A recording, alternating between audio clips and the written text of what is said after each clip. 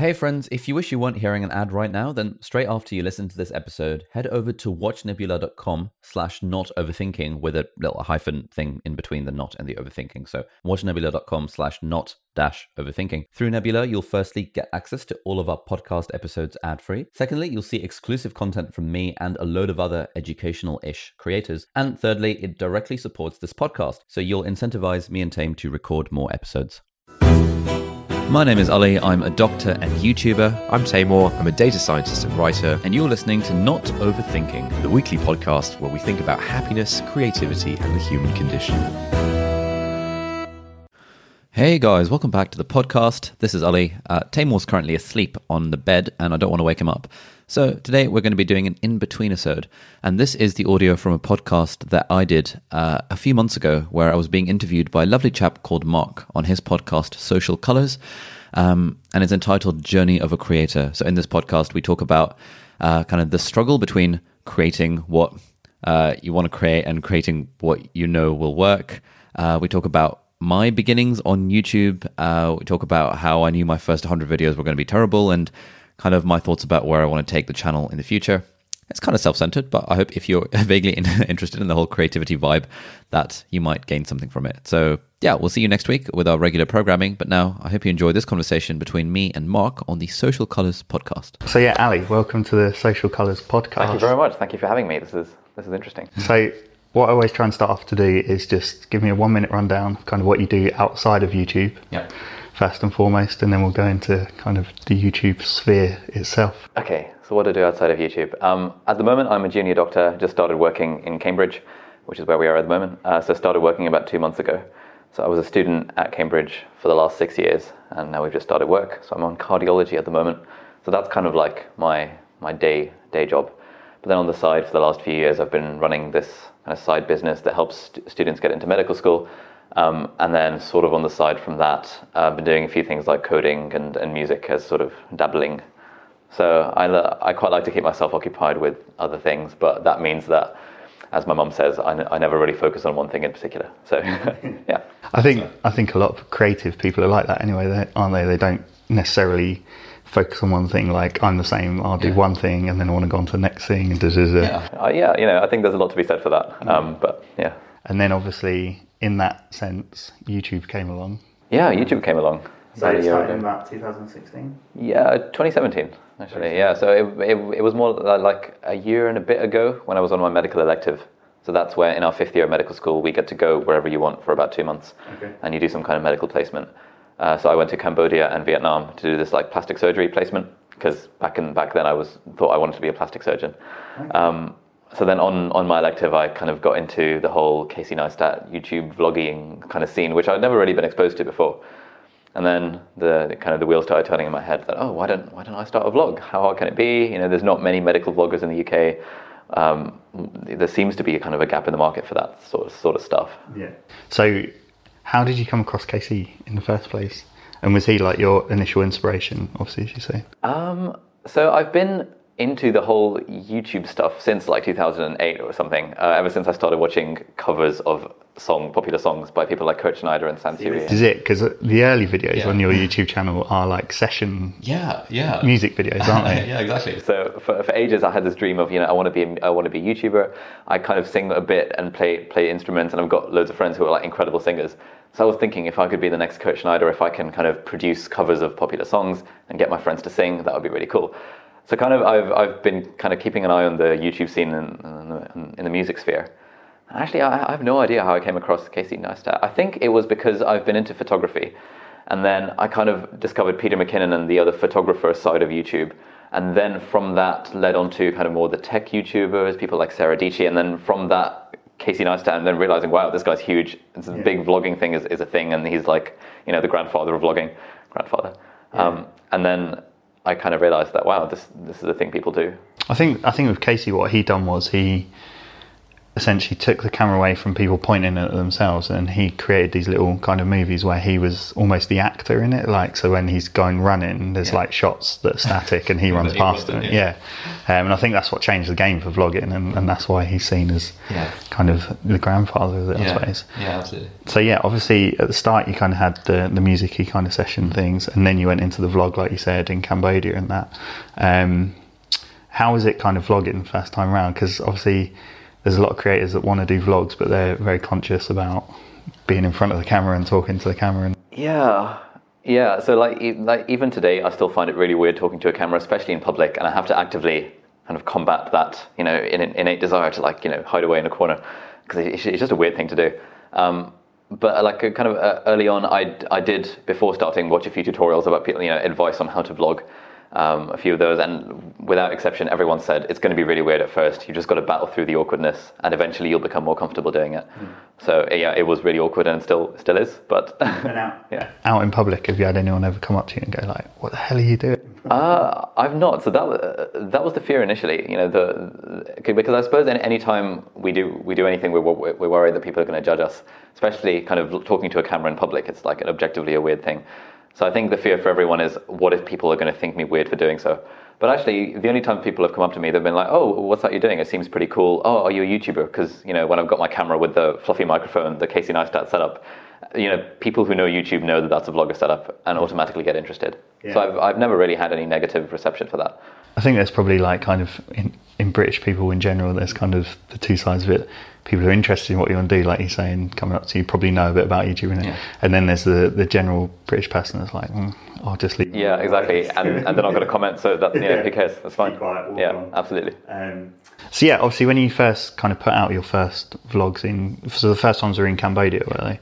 What kind of were you expecting from the videos? So did you go in with a plan of what you wanted to do and who you were kind of targeting, or was it literally like, I'm going to put these up and see what happens and go from there, essentially? So it was very much the latter initially. So for the first few videos, it was a case of, I think it would be cool to be a YouTuber. And I kind of had in the back of my mind that because there were so few medical vloggers, and at the time I was in my penultimate year of medical school, I was thinking that if I can learn the ropes of YouTube over the course of a year, then when I start work as a junior doctor, then I'll be able to kind of vlog and talk about life as a junior doctor, because that was something that I think was missing from YouTube, and it's only really started to become a thing with Ed and with a few other people in the last year or so. So that was kind of the aim in the back of my mind, that okay, I just want to get some experience of just churning out content, as all these creators, Gary Vee, Casey, they all say it's all about the content, churning out content, learning how to do editing and stuff, for such that in August 2018, which was about 2 months ago, I'd be able to progress life as a junior doctor. And did you have any kind of video experience before, or have you learnt on the job? Pretty much learnt on the job. So I made a video or two, just of people sitting in front of a camera and talking to promote the courses that I was running for my company. But other than that, it was just a case of, right, I'm going to start off by pointing my iPhone at myself and then learning how to edit in Premiere. And then the next video was like, okay, let me get an external mic for my iPhone. So I had this weird kind of taped together setup. And the next video was like, okay, I've got the camera with me. I might as well use my camera and stick an external mic on the top of that. And it sort of evolved from there, learning on the job. So yeah, what you're just saying, you started off with your phone essentially. So there's obviously a lot of people that think to create YouTube videos they need all this expensive equipment, but you've just proved it, that get your phone and go from there and work it out. Basically. Yeah, I agree, but also I'm always a bit wary of over glamorizing the whole. It doesn't matter what camera you have. Because initially at the start, because I did have my Sony a6000 and I could have done it from the camera, but I was thinking that, look, I just need to get this started. I don't want to fall into the trap of caring about equipment too much. Because at the start, I had like 50 subscribers by default for the last 10 years. When they add your email contacts and you just subscribe to YouTube channels. So I just didn't expect anyone to be watching. So I was like, you know what, this is just a case. This is just for me to learn stuff. Cool. And therefore I'm going to start with my iPhone. So did you feel less pressure that, like you just said, you kind of thought people wouldn't be watching anyway, so did you feel less pressure of just putting content out there rather than having that kind of self-awareness almost of, absolutely. I've got to get this right, or I've got to say the right things and da-da-da? Yeah, absolutely. I kind of resigned myself. So actually there was another YouTuber that I follow. His name is Simon Clark. He's an ex-Oxford student, and he used to vlog about being a student. and his style was quite quite well spoken, talking about physics theory and explaining stuff. Sort of not really over the top reactiony that the image I had of YouTubers in my head, but quite a measured guy talking quite nicely.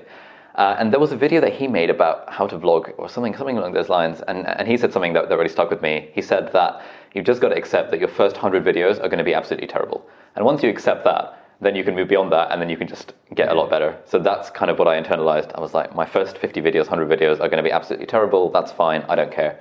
This is all kind of in preparation for this life of a junior doctor thing. I think obviously we spoke about just before this about Gary Vee and that, and he said as well, and something that stuck with me is like when he done Wine Library, no one cared for the first year. Yeah, exactly. I think that's so important. Once you get in that mindset of like, just do what you need to do and then worry about it further down the line is a perfect kind of way to think when you're starting out. So when you did put your first videos out, did you show friends and family, or did you keep it quite quiet? Or I showed friends and family. So I'd post a link to the videos on like my family WhatsApp group or my school friends WhatsApp group, and be like, hey guys, just drop this a like. And then I think when I had about 10 videos or like 12 videos of kind of the whole experience of elective, then I posted it on Facebook for the first time. I was like, hey, I've been doing this thing. Again, there was something I had in my mind. So there's kind of a bit of backstory to this. So Casey Neistat, obviously, like big famous YouTuber. There was this much smaller YouTuber called Sarah Dietschy. I don't know if you've come across her. Yeah, so her kind of origin story is that she started off kind of doing guitar amp reviews and had about 4,000 subscribers from that. But then one day she did a video where she kind of parodied Casey Neistat's vlogs. And then he saw that, and that skyrocketed her to 40,000 and then suddenly 100,000 subscribers almost overnight just from making this video. There was a lot of thought that went into that, because she'd kind of attempted to plan this whole thing and kind of had in the back of her mind that, if this can go viral, then that would be really good. But her thing was very much that the only reason she got all those subscribers is because she had a library of content already there that showed what she was about.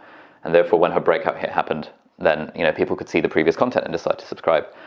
And I'd been sort of thinking this from quite early on. I was thinking that I don't, like, if I am going to kind of make it on YouTube at all, I want to be having a backlog of like high quality content, and I don't want to over publicize it too early, because then what's the point if someone goes to your channel and sees 3 videos, they're not going to subscribe. Yeah, 100%. So there's kind of obviously a plan there. Yeah. So when you did kind of tell people you knew about your channel, what was their kind of initial reaction?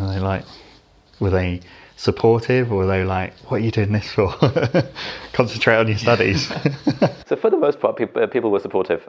There was obviously a bit of concentrate on your studies from my mum and my family, but that was very much in a sense of, look, it's fine if you're doing this, but make sure you don't like ruin your studies, which is fair enough. Like, you can't really expect parents to be like, screw your studies.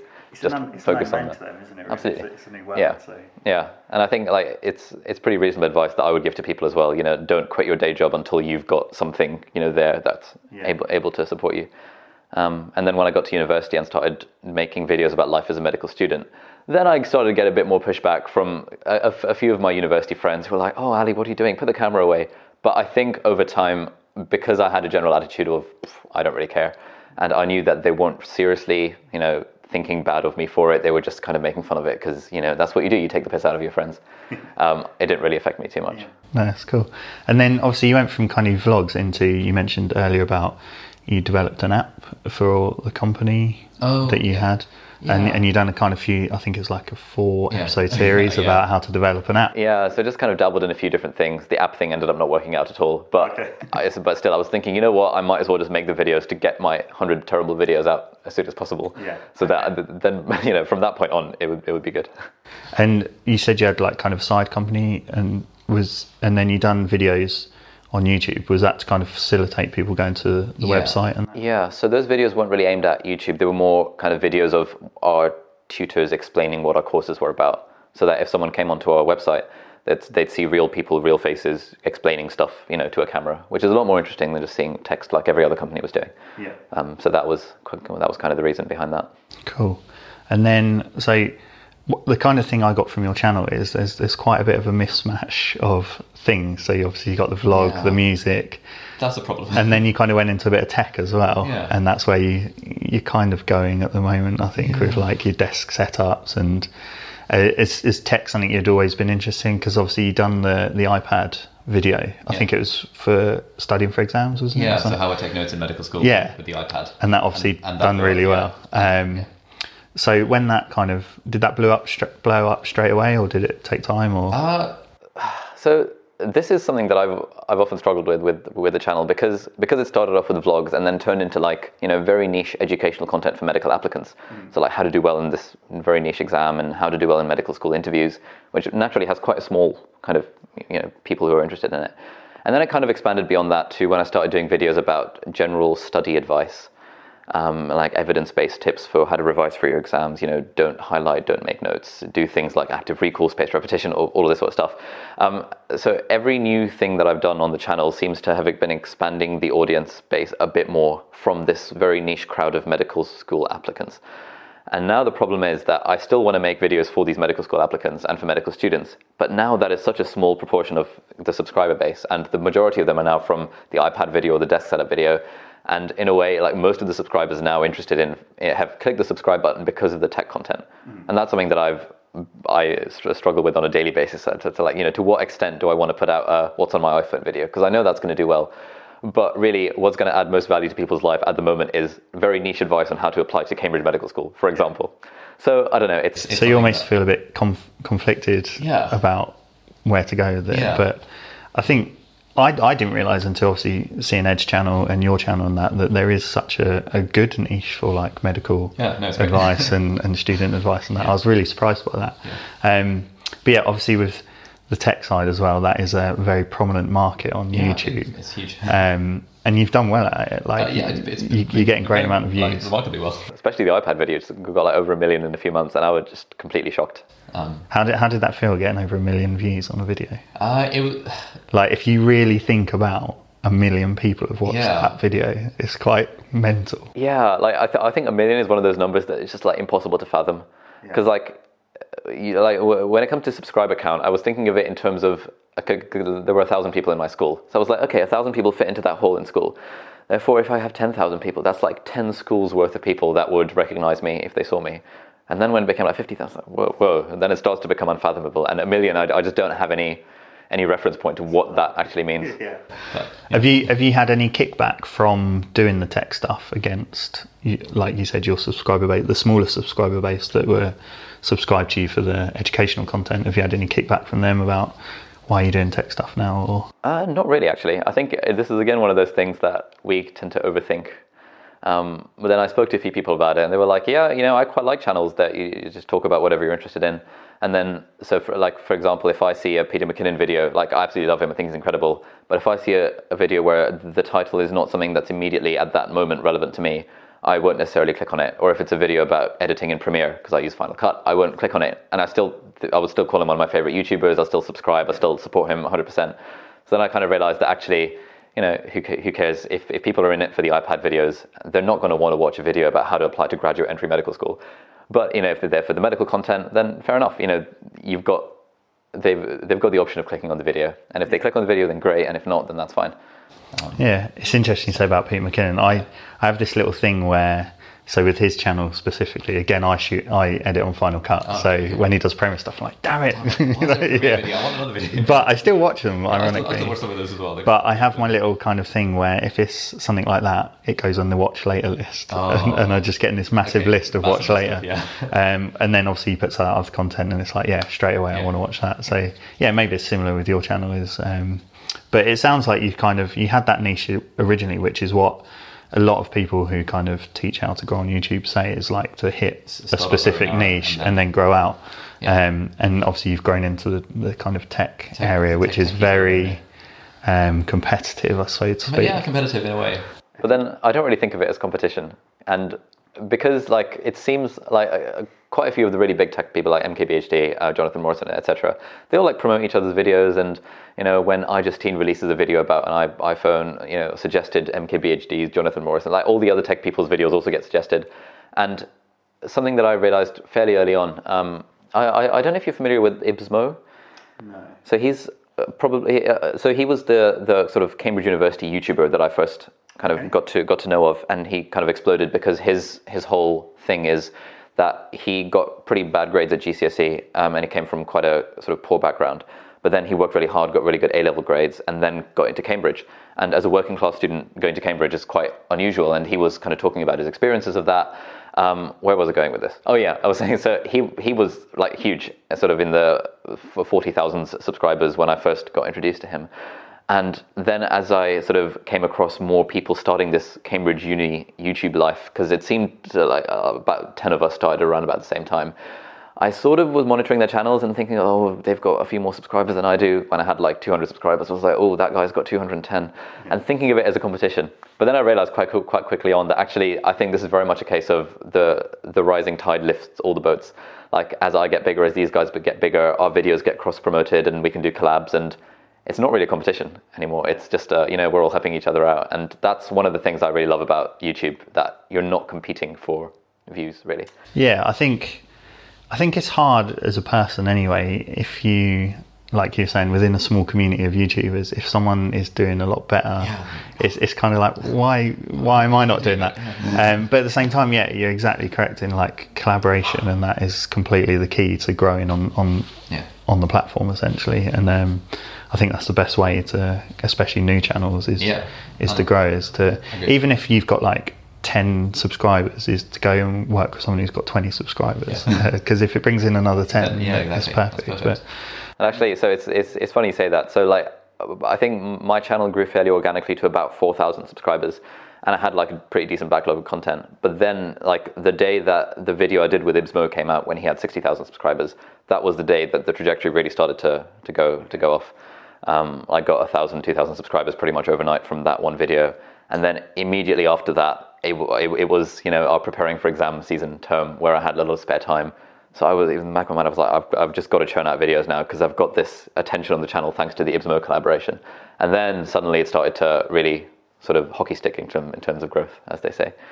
But kind of I think this again goes back to the Serendipity thing of having a library of content.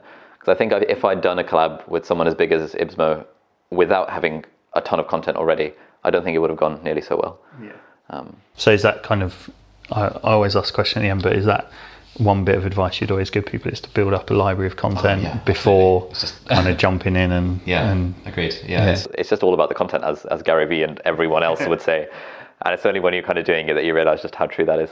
And it's hard, isn't it? Because like, especially working full time, studying or whatever, to create vast amounts of content, it's a time consuming thing. It is very time consuming. And I'm kind of lucky in that, being a medical student at Cambridge, like I think people who are young, who are not in those shoes, like would look at it and think, oh my God, that sounds really hard, because being a medical student sounds hard and being at Cambridge sounds hard.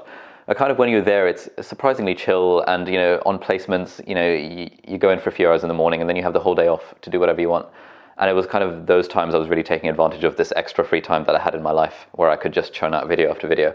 Whereas now, kind of working 8 in the morning till sometimes 7 in the evening, it is a lot more restricted naturally. So I think I kind of had the good fortune of being a Cambridge medical student while starting this off. Yeah, sure.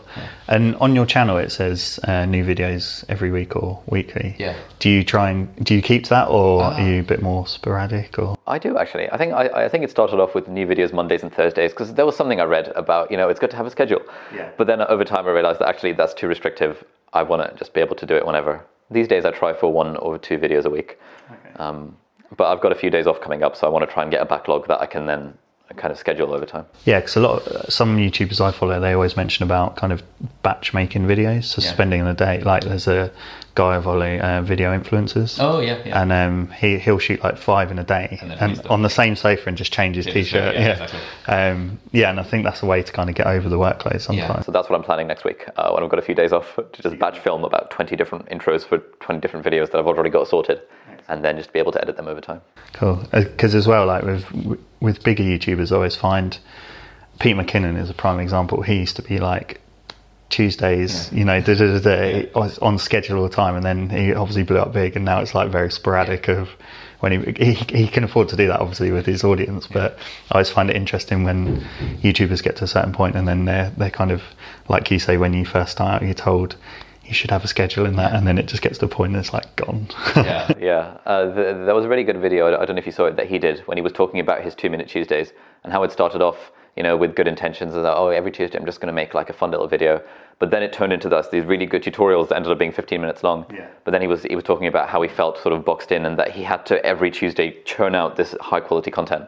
And that's just not the point of YouTube really, and not the point of wanting that sort of lifestyle. Yeah. So he kind of took a step back and now releases the occasional vlog on a 2-minute Tuesday, just whenever. And So do you think with your channel you'll kind of keep it quite loose in what you put out, or do you want to go in a specific direction? I know you mentioned earlier you like still doing the educational stuff and that, but obviously it's evident that the tech side is something you're interested. Looking around here, there's a lot of tech. So yeah. So I think I want to keep it as broad as I can, or not as broad as I can, but I want to not be boxed into just tech, because although tech is going to get all the views and the ad revenues from tech are higher and the sponsorship opportunities are a lot higher, I still think that I can personally provide a lot of value to people who were in my position a few years ago.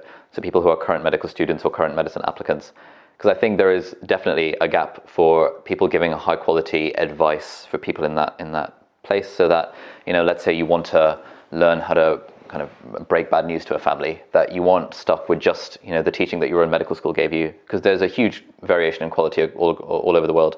And I do want to do videos in that kind of domain, as well as, the occasional what's on my iPhone video once in a while, just to get the view count up. Yeah. But yeah. So this is kind of a side thing, and obviously talking to Ed as well, he wanted to do videos to educate people in that.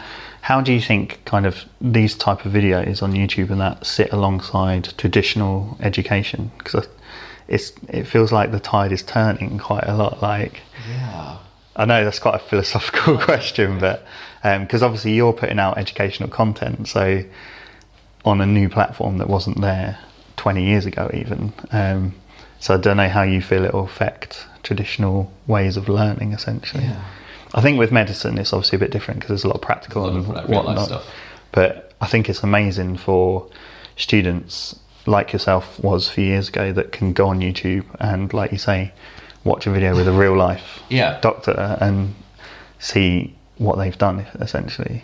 Yeah, I think that's definitely a direction that things are sort of heading. There are already so many online resources, online question banks, online textbooks. So few people buy textbooks anymore. I advocate people to not spend any money on textbooks ever, because you can, if you want, find the free PDF online, or you can just use Wikipedia or other resources that are pretty much just as good as the textbook.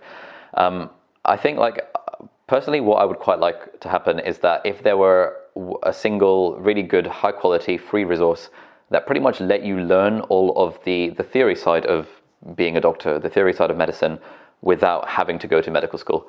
I think medical school is good because you make friends and stuff, and obviously being a doctor is good for the practical side of actually seeing patients. But a lot of the we have a 2-hour lecture on some niche brain tumor that we're never going to come across is a bit of a waste of time. Whereas if you get someone who is kind of talking, even making a video for half that time, explaining stuff in a more accessible fashion, then I think that would be really nice. And I've kind of got in the back of my mind that at some point I want to start making this sort of educational content. You've got a master plan. A very loose master plan, but kind of going in that direction, I think. Yeah. I was going to ask you about, have you had any kind of setbacks with your channel or any challenges you've had to overcome? Oh, that's a good question. Have you had any nasty comments that you're like, oh, that hurts a little bit? Honestly, I've not really had any nasty comments at all. I really can't think of any. Oh, yeah. So for the most part, for the first few months of doing this, the only content I was making was either vlogs about life as a medical student or educational content for medicine applicants. And that is such a nice bunch of people. The people that look up to you, that think, I want to get into medical school. You're providing good quality educational content on YouTube. And they're never going to say anything bad about it. But then when I released my desk setup video and the iPad videos, that kind of started going more into the mainstream. That was when I started getting a few more critical comments. There were a few quite funny ones about, oh, well, being a medical student is not about taking notes on an iPad. It's about seeing people in real life. And me being like, yeah, fair enough. You're absolutely right. It's not about taking notes on an iPad. I just made that video because I like my iPad. So did you respond to them type of comments, or did you just kind of let it? I think I replied to a few of them, and then I screenshotted and posted them on my Instagram story because it's just funny. But I've never really had anything that's actually hurt me personally. Yeah. But so it's been quite nice in that sense. People always say that, the haters are always going to come. Yeah, I think with anything in life, if you get to a certain point, there's going to be an underlying of not hate but comments, essentially. But no, I think I've had it pretty good so far. Yeah. I was going to go back to as well, you just mentioned obviously going into the tech arena. Have you had any offers of branding deals or try out our product and do a video on it? Or Yeah, I have sort of. So I think a lot of those just came from the size of the YouTube channel in a way, and also the fact that it's, so I was a student mostly making videos for students. So there was a deal with Rosetta Stone, a deal with Primark about their like new back to university homeware range. And recently I started getting emails from companies, you know, like, we make an iPad stylus, or, you know, this case for an iPad, can you let us know? Can we send it to you and stuff? I haven't really responded to many of those, but the other day I don't know if it's here, I got a backpack from Thule, which is this like cool company that makes cool bags. And they were like, yeah, if you like it, can you do a what's in my bag video about it? And I was like, sure, absolutely. And I've started using this bag every day, and it's great, and I'm going to do a video on it at some point. Cool.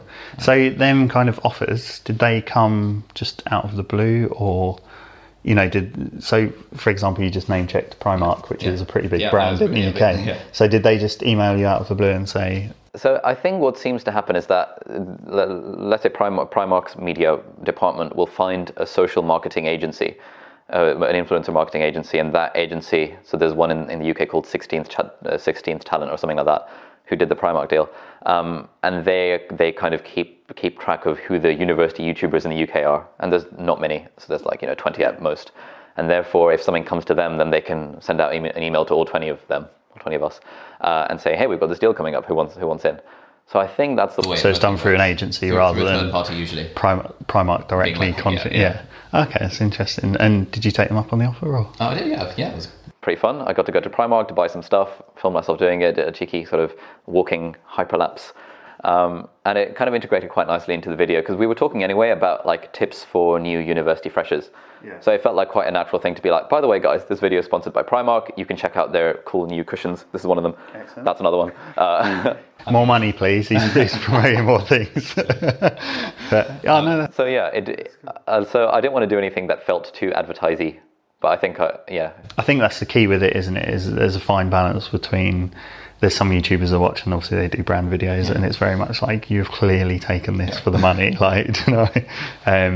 But then there's obviously like iJustine that is just massively Apple orientated. She'll be like working for Apple at some point, I think. But no, that's really interesting, because like in the nicest possible sense, with your channel, 70,000, that's a huge sum.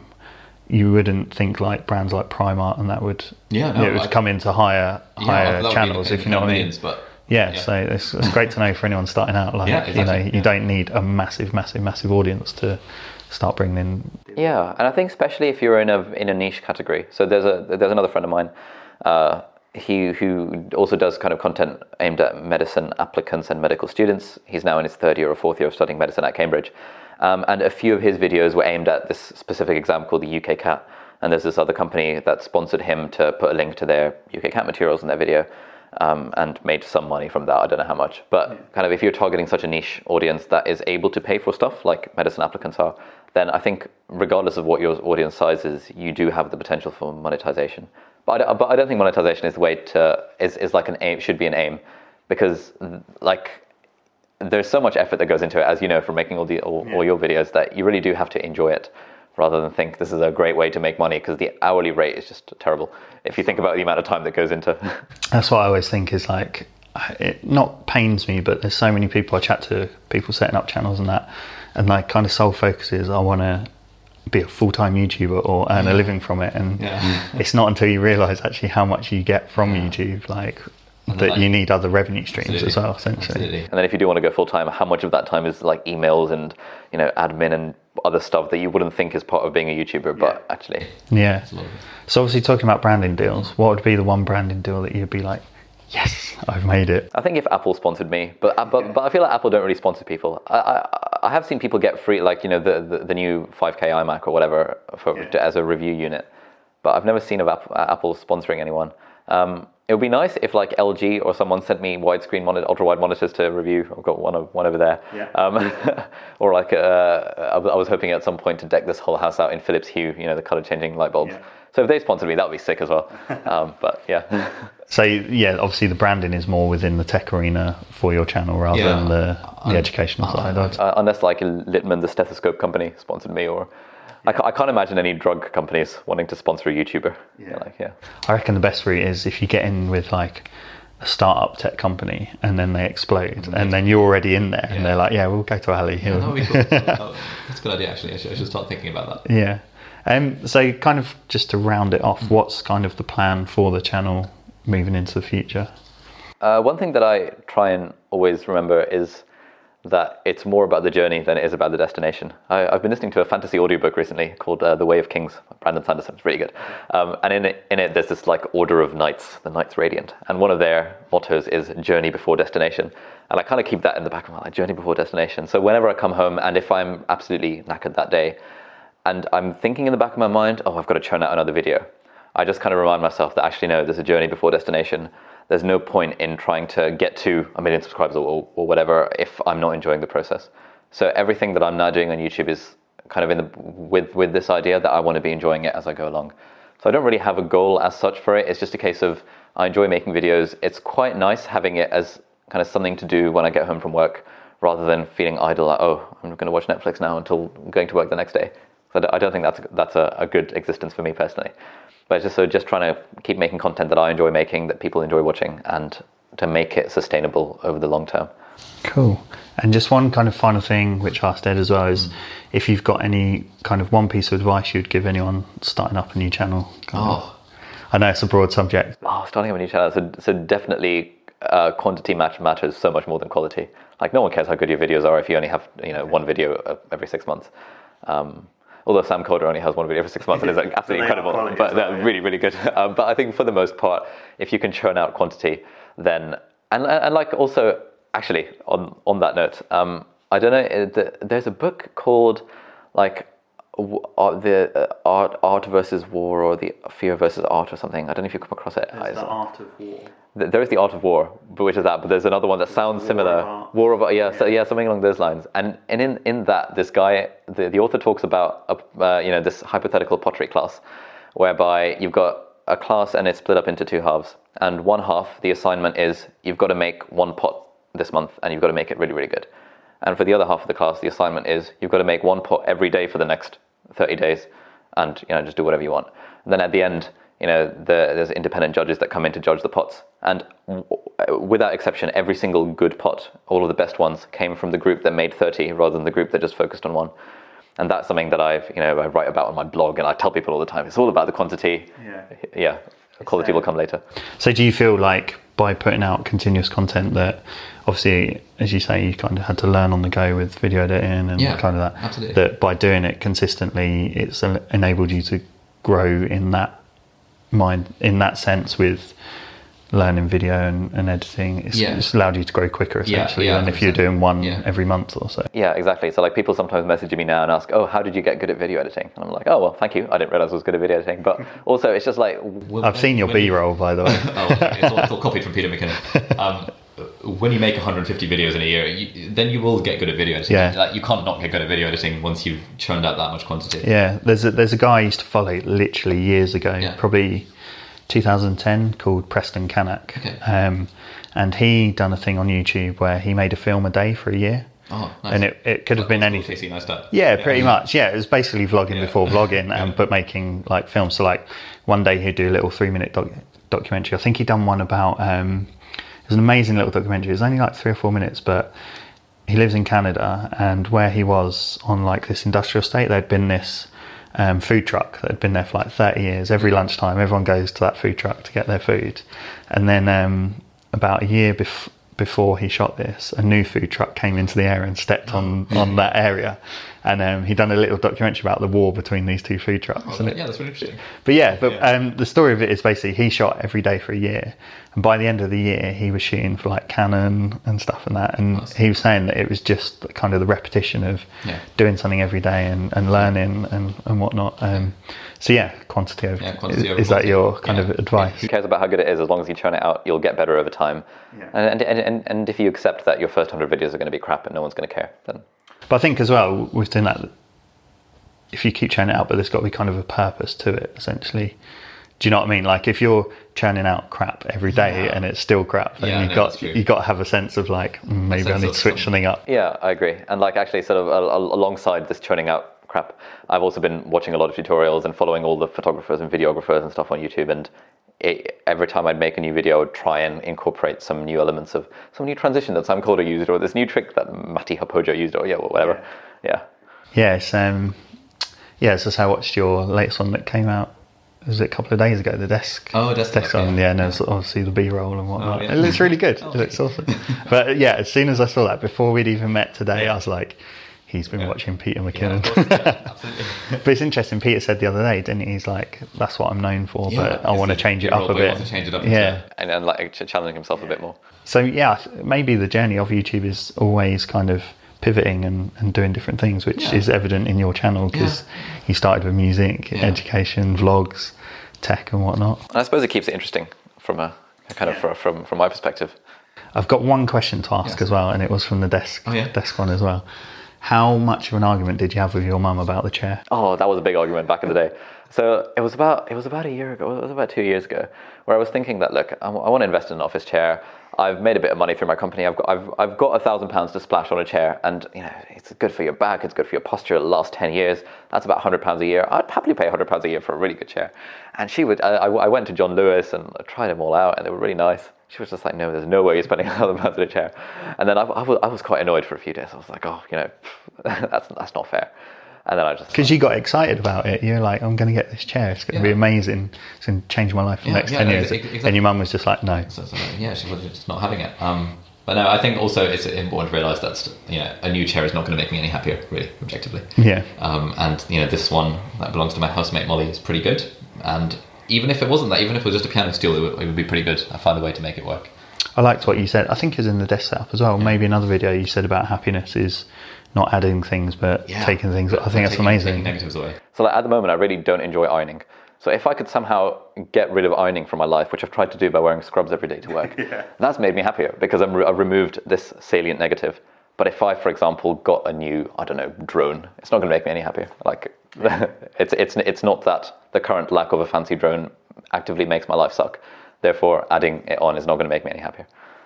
Just going back, I'm going to go back a bit, is because I just realised that you said you've been at Addenbrooke's for 2 months now. Yeah.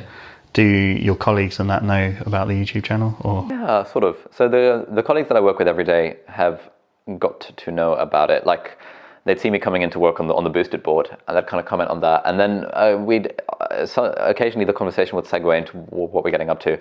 So like today, for example, this new guy who started on the wards this week was asked me what I was up to, and I was like, I'm being interviewed on this podcast. I was like, what sort of podcast? I was like, it's for YouTube creators. What, you're a YouTuber? And then it sort of goes from that, and then we had a great chat about it, and turns out he's quite into the whole content creation-y sort of stuff as well. And I think it's something like YouTube is a very accessible topic of conversation, because everyone watches YouTube now, and everyone watches certain channels, and be like, what's your favorite channel? Who do you follow?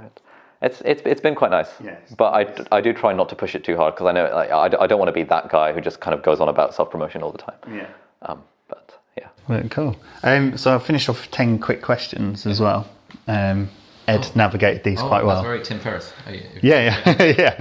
Fire questions. I've stolen it from many different places, but so the first one is, what camera do you use to film on? Sony A6500.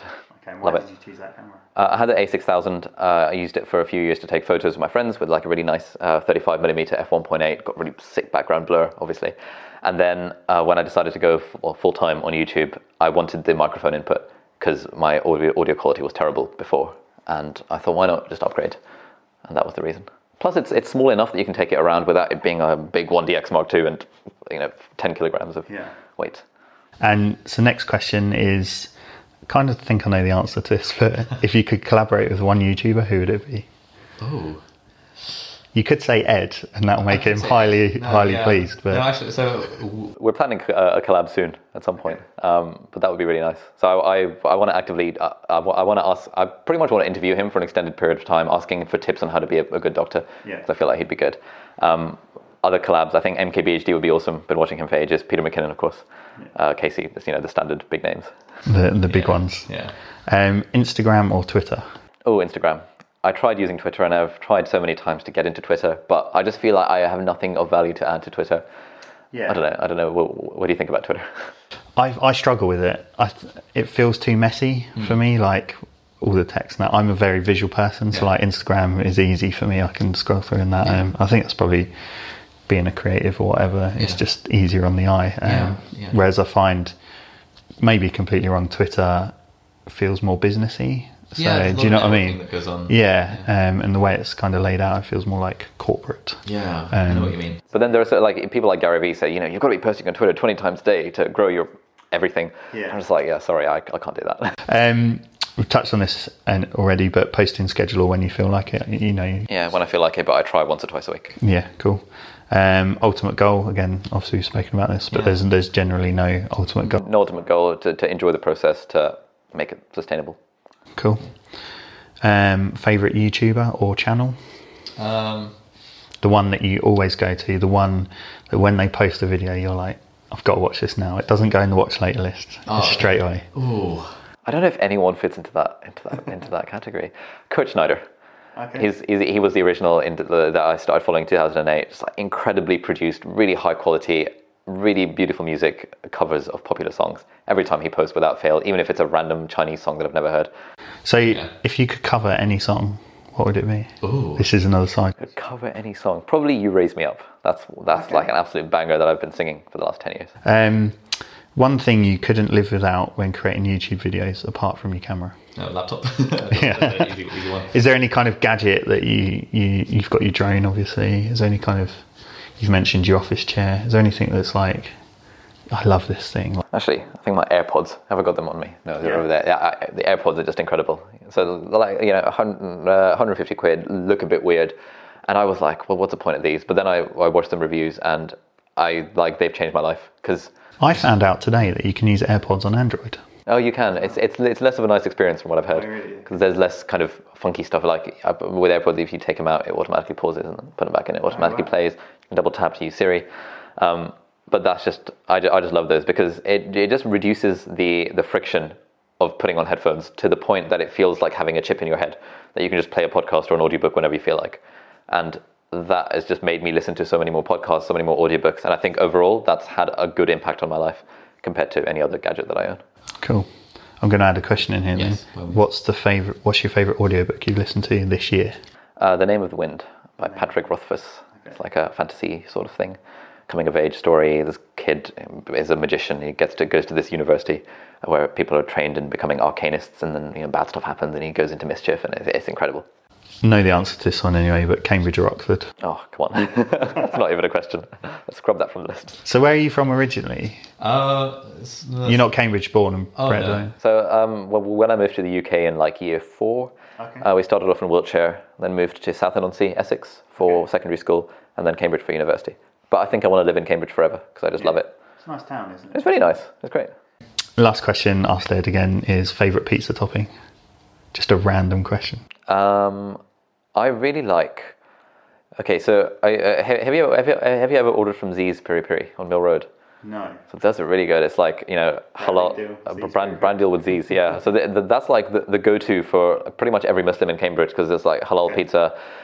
They have this pizza that's like the hot coriander, which is like garlic, coriander, and chicken, and it's just the best thing ever. It's just so good. That combination is like absolutely on point. I'll try that on the way home. Yeah, would recommend. Cool. Well, that's it. That's everything I've got to talk about. Just as a final thing, if you want to kind of promote your channel, tell people what your channel's about, what you've got planned and stuff. And so you just search for my name on YouTube, Ali Abdaal. That's one of those things. I was like, I kind of wish I had a more brandable name because I always have to, like, people ask me, oh, what's your channel? And I'm like, oh, crap, I've got to spell my surname now. And I think if I had something brandable, like Dr. Hope Sick Notes or something like that, people that would stick in people's heads. But now I can't use Sick Notes because he's got it. Yeah. Bloody Ed. But I think a brand is what you make it, isn't it? Like Casey Neistat. Yeah, it's a weird name. Gary Vaynerchuk is a weird name. So I always think of band names like biggest bands in the world, Red Hot Chili Peppers and stuff. It's a weird name, isn't it? Yeah, so I suppose the name doesn't really matter. Yeah. But yeah, if you search Ali Abdaal, ABDAAL on YouTube or Google or anywhere. Cool. For tech stuff, for education about medicine, for vlogs. Are you going to do some more vlogs? That's the plan. I haven't done one in a while, but more Iceland stuff. More Iceland stuff, yeah. So I'm going on holiday to, where are we going? We're going to the Yorkshire Dales in a few weeks' time. Okay. Me and a few uni friends that all happen to have like a few days off. But I also did a few trips like Singapore, Bali, Grenada in the Caribbean that are still in the editing backlog, as you know from all the weddings that you do. Just got to find time to churn out the edit. And Oh, cool. So we can look forward to some of them. Well, yeah. But I don't know. I don't think anyone cares about travel videos. Like all the other YouTubers complain about this as well. They're like, oh, if I post a study video, it gets 100,000 views. But if I post a holiday travel video, it gets 5,000 views. And it feels a bit demoralizing. So I'm going to carry this on now. What do you reckon? Question I was going to ask you, and it's something I chatted about with Ed the other day, is have you noticed on your channel that YouTube seems to promote some videos more than others? Like, so he finds that his reviews get promoted. It feels like it gets promoted a lot more than if he does an educational video. Yeah. Have you noticed anything on that YouTube? Like my iPad video got promoted the hell out of, and it was coming up in people's recommended feeds and everything, the desk setups as well. It seems like all the tech stuff gets promoted a fair bit. But if I'm posting a niche video about medical school, no one's ever going to watch that unless people who are already subscribed and already know it exists. Then But it still holds value. it still holds value, and I think it adds a disproportionate value to those people that care about that specific thing, because this is like a big deal in their life. You know, applying to med school is like a huge issue for a lot of people. So getting some good information about it adds more value to someone's life than you watching a video about what's on my iPhone, for example. Like, I'm looking forward to the what's on your iPhone video. By the way. I got the new 10s Max. It arrived at work today, so I'm going to unbox it at some point and do a review. Yeah, so check that out. Check that out, guys. And Ali, cheers for being on the podcast. Thank you very much. Thank My you. pleasure. Cheers.